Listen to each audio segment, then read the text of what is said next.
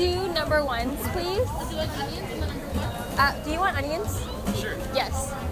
And then for one of them, could it be protein style? Yeah. Hello world! It is Monday, April 16th, 2018, and welcome back to the Crystal Loves Waffle podcast, a podcast about anything. And on today's show, we're going to be following Mike on his adventure of his first ever In-N-Out experience. My name's Mike. I am from Omaha, Nebraska, home of the corn. What? Well, we're known for corn, well, yeah, technically. Number one misconception about Omaha is that we're in a cornfield, but we're not. But everyone tends to think so. So, I'm from the place of corn. We first met Mike back in 2017 while Jay and I were visiting Japan. Mike happened to be on the same exact tour that we were on and instantly clicked as friends along with our other friend Millen that we met the same day. Mike has never been to California, so Jay, Millen, and myself all promised each other that when he did visit, that we'd show him around. On his first day in LA, Millen took him to Pink's Hot Dog, and I decided that his next step should be none other than In-N-Out. Obviously, right? We headed over to Glendale, and before we went inside In-N-Out, I asked Mike what were some of the things that he's heard about In-N-Out back at home, and what were his expectations. I've heard it's amazing and it's to die for. I hope I don't die, but I hope it's still really good. Like, if I die, then it lives up to the reputation, but I hope it's amazing. Like, I don't know. Like, I don't think it will not meet the expectations. Like, I think it will meet it. There's no way it's a hamburger. Like, hamburgers are heaven. So we finally headed in, where we were joined by my IRL BFF Jarrell, and he explained to Mike what In-N-Out was all about. And quickly, before we continue, I also want to mention that I was using my phone as a way to record our experience, and it picked up a lot of background noise. So just a little FYI for those listening in the car or with their headphones. Okay, so we're in line at In-N-Out. Jarrell has joined us. I'm here.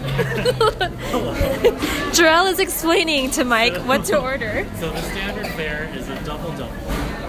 You can get an animal style, which means there's extra sauce, which is like Thousand Island sauce, with onions. Am I saying that correctly? I don't know. I don't order. Great. We're the greatest people to take you here first.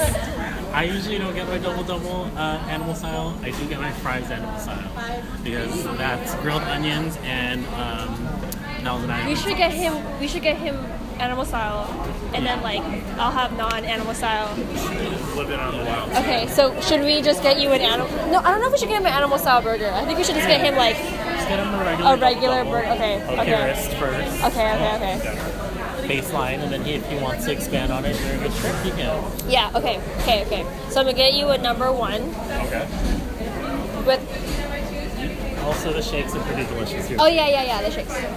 Okay, I'll just order for you. It's fine. I ordered Mike a number one, which is a double-double with animal-style fries. I wanted to keep it pretty safe, but I also wanted him to taste the spread and the whole experience that all of that came with. And for those who are curious, I ordered a number one protein style with regular fries. Although, I should have ordered them well done, but I kind of wanted to keep it quote-unquote healthy. Once we got our food, it was time to hear the verdict. Did In-N-Out live up to Mike's expectations? And before he took a bite, I had him examine just the overall look and feel of it in the tray, the burger itself, the fries. So Mike just got his burger. Mike, what are your first impressions of the burger? He hasn't been into it yet. Yeah. Aesthetically, what are the first impressions? Is it as beautiful as you thought it was going to be? Is it as golden as you thought it was going to be? Yeah, the bread's actually really nice on it. Give that maybe a solid 8 out of 10. Nice. Okay. Nice. And then the cheese overload. That's always a good thing. It was time for Mike to take his first bite ever of In-N-Out. Super juicy. I love it. The cheese is really good too. It's a bomb burger. Now, how does it compare to Five Guys? Better. Really? Mm-hmm. Not many East Coast people would say that. He's not from the East Coast. I mean, Midwest. I mean, anything past Nevada is East Coast to me. I agree, actually. I was like, he's from the East Coast, right? I'm like, and I look at the map, I'm like, no, he's like Midwest. Midwest. Yeah, I'd definitely say it lived up to it.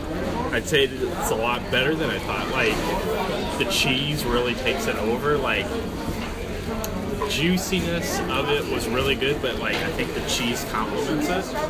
And then what in front of you is the animal style fries. Oh yeah, I need to try those. So it's cheese. So you were almost right. So it's cheese, Thousand Island, and whatever. Cheese, Thousand Island, and Grilled onions. onions. Grilled onions. This is where it's Those at are for good me. too, yeah. This is where it's at for me. Their cheese is top notch here. I think if you got it without the cheese, it wouldn't be the same experience. Would you believe it's just regular American cheese? Really? Is it really? Yes. The sauce is good too with it, like What is the sauce called again? Thousand Island. It's like, there's a word for it. Secret sauce? Krabby Spread. Patty. You call it spread. Spread. Okay. So it sounds like your favorite part is the cheese. No, the patty's bomb too. I think you can't have one without the other. And I couldn't agree more with Mike. I personally think that In-N-Out fries, and I know I'm gonna get so much heat on this, but let's be honest, you can't really eat them alone like you would with McDonald's fries. So what was his overall thoughts? I'd give it an 8 out of 10. The hamburger was a 10 out of 10. The fries, I would say the 8 out of 10 aspect. It kind of balanced itself out. Well, maybe that'd make it a 9 out of 10 because then it balanced. It was good. It was good. So now we're on the way to Shake Shack. Just kidding. It didn't occur to me that there was a Shake Shack just down the street and completely missed an opportunity of a taste test, even though I know which of the two would probably win. Just kidding. But I'm just happy to hear that Mike loves In-N-Out just as much as we Californians do. Mike continued his 1-week stay here in LA and fell so much in love with the city that there's a rumor that he might even try to move out here at some point. So, if anyone is looking for a talented graphic designer from Omaha, hint hint, wink wink, you know where to find us. Probably at In-N-Out. So that's all for today's show. I hope you guys enjoyed our little adventure. I know this is a little bit different from our normal episodes, but I thought it might be a good mix. And really quickly before I go, I just wanted to share a few announcements about future projects and podcasts. The month of May is Mental Health Awareness Month, and as someone who battles through their own mental health, I am dedicated to spreading awareness in any way that I can. So during the entire month of May, I will be sharing a non-filtered, personal story of my journey through my mental health and how I got to where I am today. I'm also teaming up with 105 Stories of Hope, an organization dedicated to spreading awareness on depression to help bring light to mental health. So stay tuned in my upcoming podcast to hear about our initiatives and how you can be a part of it. And as always, if you've made it this far, I heart you.